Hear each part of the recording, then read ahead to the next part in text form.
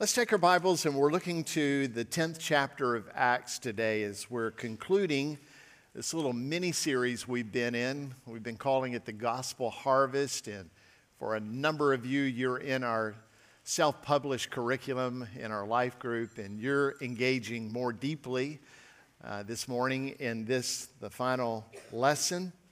And today we're looking at the fascinating account of a man named Cornelius, who is a Roman commander of the Italian regiment among the military there, the empire. And by the end of the narrative, God miraculously saves him and frees him from sin and judgment. But he's doing more than that. He's extending that salvation to his entire household. Now, that alone would be wondrous, that God would save an individual and his household like that by faith. But God is doing even more. God is making it to be known that his kingdom door has swung wide open. And it's a kingdom that all people of nations are called to come into this kingdom. So he's opening the door wide for Gentiles to come into his glorious kingdom. So through Peter, the Spirit of God is going to give marching orders for the church to go far and wide with the gospel message to all nations. Now, if you remember, there's a key verse that begins this process. It's all the way back in the first chapter of Acts. It's verse 8. And it's a proclamation that is given to the followers of Christ. And he says to them, "You will be my witnesses." And remember how this goes. You'll be my witnesses in Jerusalem, in Judea, in Samaria, and to the whole world, to the end of the earth. And as you watch the subsequent chapters in the book of Acts, you see that unfolding. In fact, a great spiritual awakening came there on the day of Pentecost as 3,000 people heard the gospel proclaimed by Peter and came to faith in Christ, and the Spirit of God came upon them. It was just a wondrous event that took place in history. And those 3,000 began to communicate what God was doing in their life all around Jerusalem. And God's Spirit was just using those people and the disciples, the other followers of Christ. And really, Jerusalem was overtaken by the gospel. In fact, there were a number of priests and others who were coming to faith in Jesus. They had a rich history in the Old Testament scripture. They did not understand that Jesus was Messiah when he was present, but when he was resurrected and the Spirit of God began to empower people to communicate the gospel message, man, they came to faith in Christ. So it started in Jerusalem and then began to fan out among the other people, the other Jewish people in Judea. And then it moved to Samaria. Remember, we were talking a little bit about that last week, where Philip the evangelist, witnessed by Peter and John, really had a tremendous impact on the Samaritans. And they were the hated among the region. If you remember, they were the sort of the mongrels, the half-breeds that did not follow God's command to stay married only to the Hebrew people. And they went outside that and they accepted some other traditions and other religions, and they were just really looked down upon. But Philip went with the Spirit's command and proclaimed the gospel to them, and the Samaritans were coming to faith as well. And the Spirit of God came upon them, and it's just an amazing event that took place. And now you see this last promise, unto the end of the world. This is moving, and it's going to happen in, of all people, a Roman official in the military. And so we're going to dive into that text today. As you read through the narrative, you're going to see that God is just doing an incredible thing. Now, Cornelius, as you know, was a Roman soldier, a regiment commander, and he worshiped God. He was a Jewish proselyte, which means he's a Gentile who has come to understanding about the Hebrew God, the God of the Bible, the Old Testament, and he's come to love him and worship him. And he takes on Judaism and begins to express the customs and the traditions and the laws, to adapt those laws into his own life because he wants to draw near to God. Now, I want you to understand that you don't get salvation by works. You can do all those things and not have salvation, right? He's a worshiper of God and he's a generous giver, but he's still a sinner, distant from God. How in the world are you or me or Cornelius or anybody else going to clean up life enough that you could ever be in relationship with an absolute holy God? And if you could, which you can't, how would you ever overcome those sins that you've already committed? So he's like the rest of us. He's in need of God's mercy. He's in need of the gospel. And the Spirit of God is moving, going to bring the gospel to him through Peter. He's going to communicate this gospel to him. So one day about 3 o'clock in the afternoon, he's in prayer. And as he is in prayer, he has a vision of this angel who comes as a messenger of God to him. And he says, as Acts 10 verse 4 and 5 says, your prayers and your alms have ascended as a memorial before God. Now send men to Joppa and bring one Simon who is called Peter. And you know what happened? Immediately he sent 2 men to go get him. You go and do exactly what I'm commanding of you. I'm doing exactly what the messenger of God has commanded of me. Now, meanwhile, Peter is having a similar experience. Peter is up on the roof of a house. It's probably the cooler part where that breeze might be blowing in. And he's also in prayer, but at the same time, he's waiting on dinner to be finished up. And the combination of being in prayer and being hungry, God gives him a message from the Holy Spirit. And I don't have time to go into that, but you might want to circle back to that in Acts chapter 10. But, there's this vision of this sheet that comes down, and there's all this food there, and the Holy Spirit says to him, get up, kill, and eat. And he's like, no. I've never eaten anything like that. All that is unclean. It's not for me. And you remember what the message was? What I call clean, you shouldn't call common. You shouldn't call it unclean. And because Peter is a lot like us, this thing has to happen 3 times before finally the command comes to him. This is more than about food. There's men coming to where you are, and when they come, you go with them. And God is going to begin to open up a great understanding for Peter and many other people. And it comes down to this, that the gospel is going to be for all people. Now, those people that the Jews thought were unclean and common, the gospel is for them. And aren't we grateful for that? Because you and I are that. You can't get more common than me. You can't get more sinful than me. You can't get anybody with more need of mercy and grace than me. And God came to me, not because I deserved it, but because He is a God of love. And He seeks to save the lost. God came to me, and He's coming to you. And some people in this room, some people are watching online right now, or listening on the radio. God has come to you to proclaim His great mercy, His great love for you, and His great gospel. So Peter's openness to share there with Cornelius is going to begin a revolution by Jewish standards. Because the Jewish people were against him being in dialogue with another Gentile. Certainly, he should not be communicating God's word to him in his home. That is unheard of, that a Jew would go into the home of a Gentile. They weren't to associate with them. They certainly weren't to be entertained by them in their home. But God had clearly instructed Peter to do this because God was orchestrating a divine appointment in the home of that Gentile to hear and to respond to the gospel.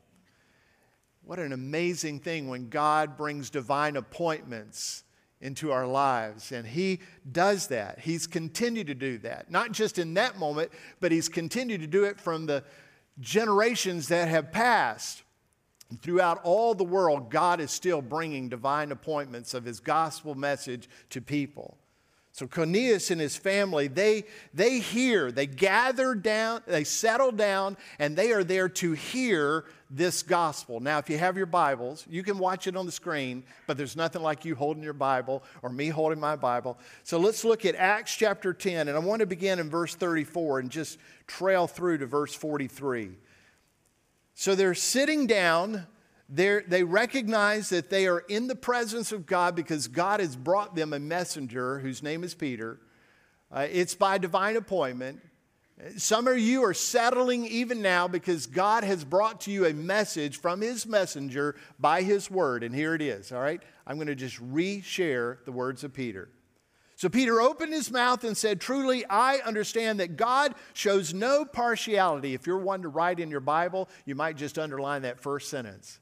God shows no partiality. Man, in a world that is divided and biased and prejudiced, it's good news for you and me. God shows no partiality. We believe that. We trust that. It's the reason why we're here. Because God is not biased against us. He's not biased for us. God shows no partiality. He is generous in his grace, mercy, love, forgiveness, his gospel. Truly, Peter says, I understand that God shows no partiality, but in every nation, anyone who fears him and does what is right is acceptable to him. Now, you might just bracket that, put a star by that, because we're going to need to come back there. We need to let that one settle into us. We need to understand what that means. We're going to talk about it in a minute. So as for the word that he sent to Israel, preaching good news of peace through Jesus Christ, he is Lord of all. You yourself know what happened throughout all Judea. Now, Peter's just going to begin recounting the life of Christ. And here's the beginning from Galilee after the baptism that John proclaimed, and how God anointed Jesus of Nazareth with the Holy Spirit and with power. And he went about doing good and healing all who were oppressed by the devil, for God was with him. And what is he saying to him there? Hey, everything that you've heard about Christ, all the miraculous work that you have heard about him, it was all true. And all of that was signifying that he is the authoritative one. He's the Son of God. He's the Messiah, just had been proclaimed and prophesied in the Old Testament scriptures and was evidence in all those things. Verse 39, and we are witnesses of all that he did both in the country of the Jews and in Jerusalem. Man, you'll hear that over and over and over throughout Acts as they would line up. Somebody's testifying and somebody is saying, and we are witnesses. They saw him. They saw his work. They saw his death. They saw his resurrection. They saw his ascension. And so they proclaim, we are his witnesses. You say, okay, Randy, what's the big deal about that? The big deal about that is those people who witnessed Christ in his power and in his death, in his burial and in his resurrection, in his ascension, and heard his promise to return again, they gave their life bearing that witness. It wasn't like they were saying, oh yeah, we've made this up, we're going along with it. You'll do that for a while until they put you in prison, till they strip everything away from you, till they hang you upside down on a cross, till they saw you in half. Those guys saying we are witnesses, they're saying not only are we witnesses, we are so certain about what we witness, we will give our life for it to proclaim it. It's a great truth to hear them say that we were the witnesses of Christ. We are witnesses of all that he did, both in the country of the Jews and Jerusalem. And they put him to death by hanging him on a tree. But God raised him on the third day and made him to appear, not only to people, but to all us who are chosen by God as witnesses, who ate and drank with him after he rose from the dead. They're just signifying people would recognize no spirit. I'll put it in our modern vernacular. No ghost eats food. So they're saying, not only did we see him, it wasn't his spirit, we ate with him. He ate substance with us. And he commanded us to preach to the people and to testify that he is the one appointed by God to be judge of the living and the dead. To him all the prophets bear witness that everyone who believes in him receives forgiveness of sins through his name. I won't take time, but in that moment, there's such belief and faith that is being received and acknowledged in that moment. The Spirit of God falls down upon them. And Cornelius and all of his household were looking quickly where they might be baptized. What a great truth that is when you and I receive the gospel, the good news of Christ, made new in Christ. We're looking immediately for the opportunity to bear witness of that, to be obedient to that. And those waters are the way that begins. Can I just step out here with you for a moment? Some of you have been holding back in your baptism, and I have to ask, why? Oh, I'm nervous. I'm scared. I'm embarrassed. Let all that go. Let all that go. And with all the proclamation that you can give, proclaim to everybody in this room, Jesus is Lord. And be lowered into that water. Be raised up out of that water and project your faith in a very public way. That's what Cornelius was doing, he and his family. So Peter shared the gospel message with those in that home. And though it's condensed, the outline is pretty simple. It's the same outline that he uses in multiple places. On that day of Pentecost, when the Spirit of God descended and began to indwell people, Peter rose up to proclaim that message in which the gospel was heard and 3,000 people came to faith in Jesus Christ. It's the same outline that he uses right here that I just read to you. And when he stands up to give testimony to the Sanhedrin, it's the same outline. Now, sure, he'll add comments and he'll expand in certain places depending on the audience, but it's pretty much the same outline. And that outline is that Jesus lived his life and he died and he resurrected and he's going to return as judge and he calls people to faith. That's a good outline for us to think through. As Peter is just using that, he's hanging things on it, but that's the basic framework of this gospel message. And God just communicates truth through that simple outline. We've been encouraging you to consider having an outline that you can use in a skeletal way to communicate gospel truth. We put a little acronym together, CROSS. And we've asked you to commit that to memory so that in the moment you sense the Spirit of God is working. You can just begin sharing with somebody. And the way you begin that is to talk first about the C. Talk about the condition of the world, condition that they're experiencing, the condition that you are experiencing without Christ. And that condition is we are broken. We are sinners who have fallen short of the glory of God. But then help them to recognize that there is a great rescuer, that God has sent a rescuer to us. For John 3:16 says that God so loved the world that he gave his only Son, that whoever believes in him would not have to perish, but could have eternal life in Jesus Christ. Help them to recognize their brokenness, their sin, their need for rescue, and that God has sent the rescuer, and his name is Jesus Christ. And help them to identify who Christ is, because Christ is the overcomer. Christ is the one who has overcome sin and death and the grave. For Christ died for our sins in accordance with the Scripture. And he was buried, and that he was raised on the third day in accordance with the Scripture. Help them to recognize that Christ has overcome those things, and he shares that glorious victory with us. And if we'll but have faith in him, we will be saved. For if you confess that Jesus is Lord and believe in your heart that God has raised him from the dead, you will be saved. And what will you be saved from? Sin, death, judgment. And can I just go as far as say a mundane life?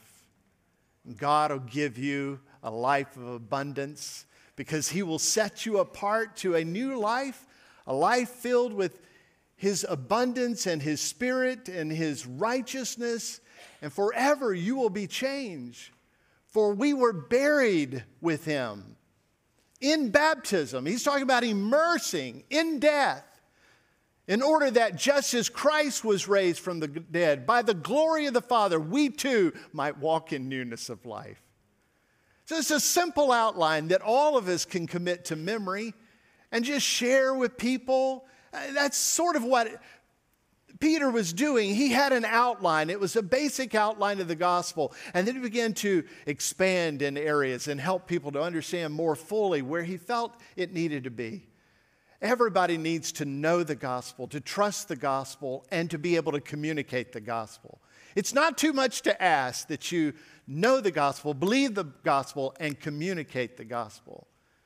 And that was Peter's life, and you and I have been empowered to do that. For some of you, it comes so naturally. The Spirit of God just works in you. It's just part of who you are. You're constantly on the move, looking for people to evangelize, to share the good news about Jesus with. And for others of us, it's a struggle. But listen, the Spirit of God empowers us in every moment. And you might fumble with it, you might mumble in it, but I can tell you, when you declare the Word of God, it comes with power and authority, and it will always hit its mark and never return back to God void. Just trust Him. As you have memorized some verses and can communicate those verses, that God will use those. Now I'm leading you all the way to that point to get you to three things that I want you to consider in today's text. Just simple truths, three simple truths. And the first is this, that God shows no partiality. And we should come to that conclusion, that God shows no partiality, which means that He delivers justice to all without bias. That God is delivering justice to everyone without bias. Now, listen, this is a word that God has spoken in many different ways. Romans chapter 2, verse 12, for God shows no partiality, for all who have sinned without the law will perish also without the law, and all who have sinned under the law will be judged by the law. In other words, God is unbiased. He is going to judge those who have sinned, and He is going to make everybody pay the penalty of that sin. You say, well, won't He show me favor? Not over somebody else. He's going to apply the same law and the same penalty of that law to everyone. And everyone has a wage of their sin. And you know what that wage is? You know what the penalty of our sin is? Clearly, the Bible says death, eternal separation from God, and a very literal place separated from Him called hell. That's the truth, that God is presenting that and applying that without partiality. He's not showing favorites. He's not showing aggression towards some and not to others. His justice is equal to all people. Now, it's going to shock some to discover that God does not favor, listen to this, God does not favor the United States of America over other countries. That's a lie. If you thought that God favors us among all other countries, you have believed a lie. God's justice is against the people of America who are sinners, just like His justice is against anybody else in the world. We have sinned against a holy God, and His justice is without bias. Now, that's a truth, but hang on to this. His grace is also without bias. His grace is given to all without partiality. I'm grateful to that. Now, here's what Jesus said. I have other sheep that are not of this fold. I must bring them also, and they will listen to my voice. So there will be one flock and one shepherd. Now, we should view and approach people with the notion that Jesus had. God wants everybody to hear His word. God wants everyone to hear and know the gospel. How many of you grew up in church all the way back from preschool? Just raise your hand. Yeah, I've been in church. I'm 56 years old. I've been in church 56 years plus 9 months. How about you? I've known nothing other than life in church. I'm grateful for that because the gospel was presented to me very early at an age. And if you grew up in the church in the preschool department, you have one song among all songs that you know. Somebody tell me what it is. Jesus loves the little children. I just thought you might want to sing that today. Jesus loves the little children, all the children of the world. Red and yellow, black and white, they are precious in his sight. Jesus loves the little children of the world. You can't get more simple than that, can you? But can you get more profound than that? I don't think so. Because that's the one truth that God wants us to recognize right here. Jesus loves the people of the world. And he's not biased in it. He's not prejudiced. He doesn't have partiality. He extends love to all the people of the world.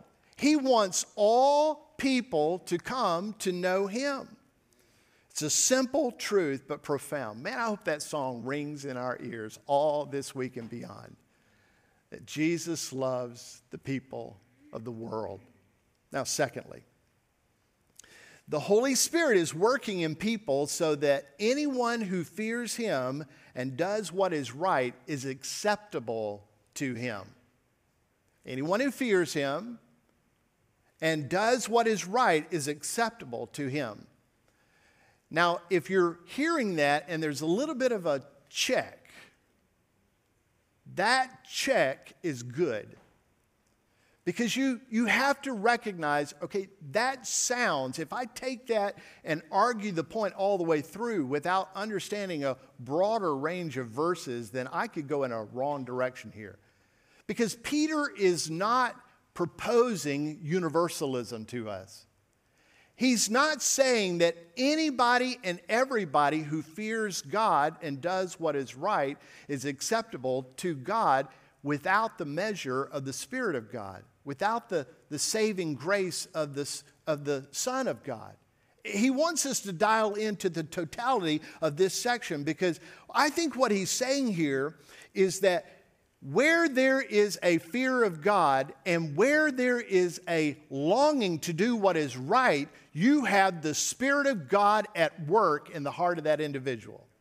And where the Spirit of God is at work, you've got to know that God is moving them to gospel truth. We know without any reservation, Ephesians 2:8-9 is absolutely true and certain. For by grace you have been saved through faith, right? It's not of your own doing. It's not of your own works or my works. None of us are going to be able to boast about our salvation. It's completely God's gift of grace. But God does grant salvation to people in grace. He's not giving them salvation based on their attitude or their works, as you might assume Peter is saying. He's saying that God gives salvation generously to sinful people who fear him and do what's right, because when they long for reverence for God and long for the righteous way of God, they have the Spirit of God already at work in their hearts. Now, if left alone, people are going to remain distant and disinterested from God. They'll remain in their sinful condition. Psalm 14 says it this way: the Lord looks down from heaven on the children of man to see if there is any who understands, who seek after God. They have all turned aside. Together they have become corrupt. There is no one who does good, not even one. And that is such a profound truth that the Holy Spirit repeats that on two other occasions in the Bible, almost verbatim, word for word, in the Old Testament and the New Testament. So you and I come to a conclusion with the gospel in our heart and with the hope of transformation for others. We have conversations with people, very purposeful, to see if the Spirit of God is at work within them. And you will know that the Spirit of God is at work within somebody, priming them for the gospel, if he is helping them to have a fear of God and a longing for the righteousness of Christ. a longing for the righteousness of God's word. We should test to see if the Spirit is moving in somebody. Have conversation with them, spiritual conversations, to discover and help them to acknowledge that the Spirit of God is at work. And you know the Spirit of God is at work if they have a fear of God, a reverence for God, and they have a longing to do what is right. Now, you might say, well, how do I know if a person has that? How about we ask them a very simple but personal question? You might start something like this. May I ask you a personal question? I've asked that question a number of times. I can't tell you how many times I've said that. Hey, may I ask you a personal question? And I've never had a single person say no to me. Now, some of them might say yes with hesitation, but they all say yes. May I ask you a personal question? Okay, sure. What do you think about God? And what do you think about the law of God? Now that question, what do you think about God and the law of God, will give you insight based on their answer, their fear of God and their longing for the righteousness of God. And if you sense that they have a reverence for God, a fear of God, and they have a longing for the righteousness of God, I want you to hear the Spirit of God is already at work and He has primed their heart for the gospel. I'm in gospel conversation with an individual who has a healthy fear of God and who wants to do what's right. And I can tell you with all certainty that person is primed for the gospel. So every time I'm around that individual, guess what I'm talking about? I'm bringing up the topic of the gospel because the Spirit of God has already conditioned his heart. It's already ready. I'm just waiting for that harvest to come about. It's as if it is May. And I know that picking time is in June, and I'm just waiting for that harvest to come in. So have those conversations with people and use your acrostic, CROSS, and just see if the Spirit of God is ready to reap that harvest unto the glory of Christ. Now, finally, gospel proclaimers present a message of peace in Jesus Christ. All right, when we're presenting the gospel, we're not trying to change the world with different values and different morals and different laws. I'm not trying to sway somebody in their sexual immorality. I'm not trying to sway somebody in the way they treat other people. I've got one thing in mind. I want to know, will they die to self and be made new in Jesus Christ? Would they be willing to do that? Because if they'll be willing to die to self and be made new in Jesus Christ, He'll handle all the other stuff. He'll handle all that stuff that I would like to see corrected but can't correct. He will bring correction to all of that. Now, it's up to me to help disciple them in God's Word, but my total objective as a gospel presenter is to invite them to know the peace of God. If you're wanting somebody to change from their anger, really what you want is them to settle into the peace of God. And if you want somebody to walk away from their sexual sin, really what you want is them to have the peace of God. And if you want the brokenness in somebody's life to be corrected, really what you want is the peace of God to rule and reign in their life. Because when the peace of God rules and reigns, then my friends, wholeness comes. So gospel proclaimers have one objective. Can I communicate God's truth so that they will come to faith in Christ and have the peace of God? Now, the peace of God comes only by faith in Jesus Christ. You might say, why? I've given you several verses there in your handout. Let me just move through them real quick. First of all, you and I and all the world is in need of peace because Romans 3:23, our condition that we talk about in cross, is that all have sinned and fallen short of the glory of God. There's no peace when you fall short of God's glory. And the wages of sin is death, Romans 6:23, but the gift of God is eternal life through Jesus Christ our Lord.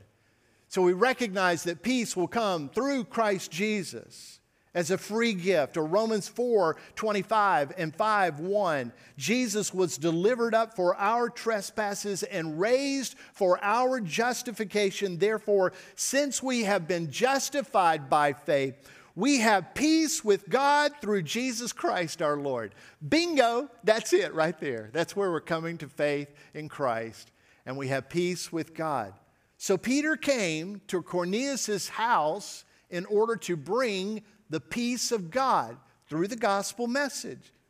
He shared with him about Christ, his life, his death, his burial, his resurrection.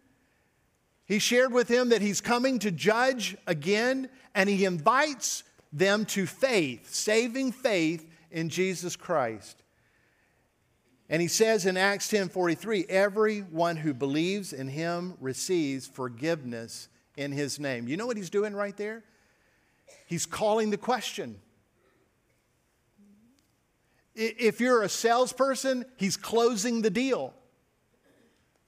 He's communicated the gospel. He's talked about who Jesus is, and now he's calling him to faith.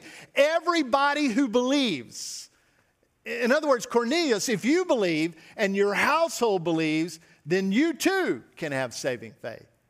Now that's good news, because sometimes we think, well, what I need to do first is clean up my life. What I need to do first is get rid of this addiction. What I need to do is get my life in order. I need to clean up my mouth. I need to stop doing this, start doing that. No. Here's what the Word of God says. Everyone who believes in him receives forgiveness of sins. That's a hallelujah moment when we recognize that. You see, friends, hearing and knowing the gospel isn't enough. Hearing and knowing the gospel is not enough to be saved. People, like Cornelius and others, need to know how to appropriate this gospel truth. How do you appropriate the forgiveness of sins? And how do you appropriate deliverance from holy judgment? And Peter is helping him to know how to appropriate that, and you appropriate it by faith. By faith. That's the acting agent. By faith, this comes about. That's the central theme of Peter's message. It's always the same. Salvation comes through faith alone, in Christ alone, by grace alone.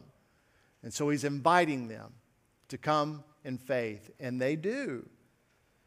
Now listen, Christ is either going to be deliverer or judge in your life.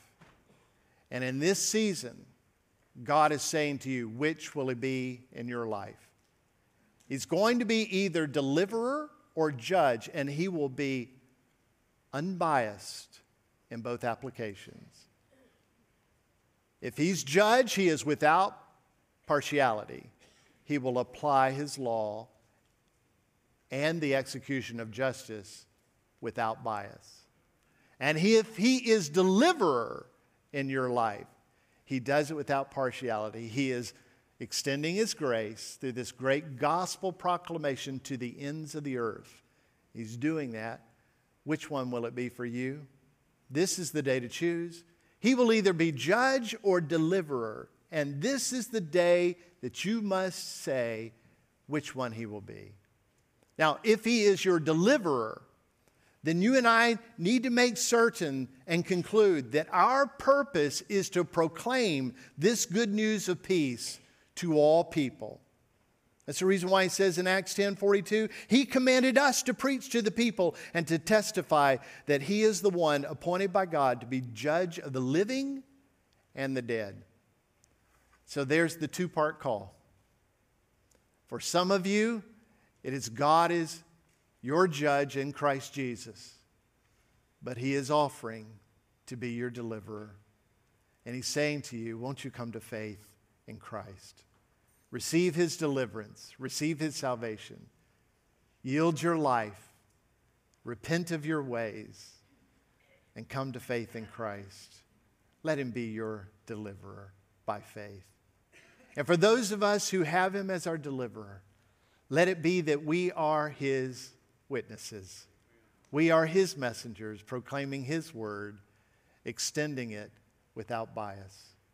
To God be the glory for both decisions. Let's pray. Lord, we thank you so much for the gospel and Jesus bringing it about in a wondrous, perfected way. We thank you for the extension that the Spirit of God is ministering all over the world and in this room and those who are listening to this message. Thank you for that. Thank you for reaching out to people who are so desperate like me when I was just a boy in 1973. I'm so thankful for that, and Lord, we receive it by faith. We acknowledge that you alone are Lord, and we want to live our life under you. We will be your servants. You will be our master because you are Lord of all. So we forsake all others. We renounce the sin of our life and we confess it to you. And we say, oh God, we want to have great reverence and fear of you that is holy. And we want to do what is right. So work in us. Recreate us to be new from above. Let the old pass away and everything become new in Christ Jesus. Our faith is that you alone through him will do that. And Lord, let us be proclaimers of truth with great expansion of your gospel. To people both far and near, let us be proclaimers. And let your word hit its mark, I pray. In Jesus' name, amen.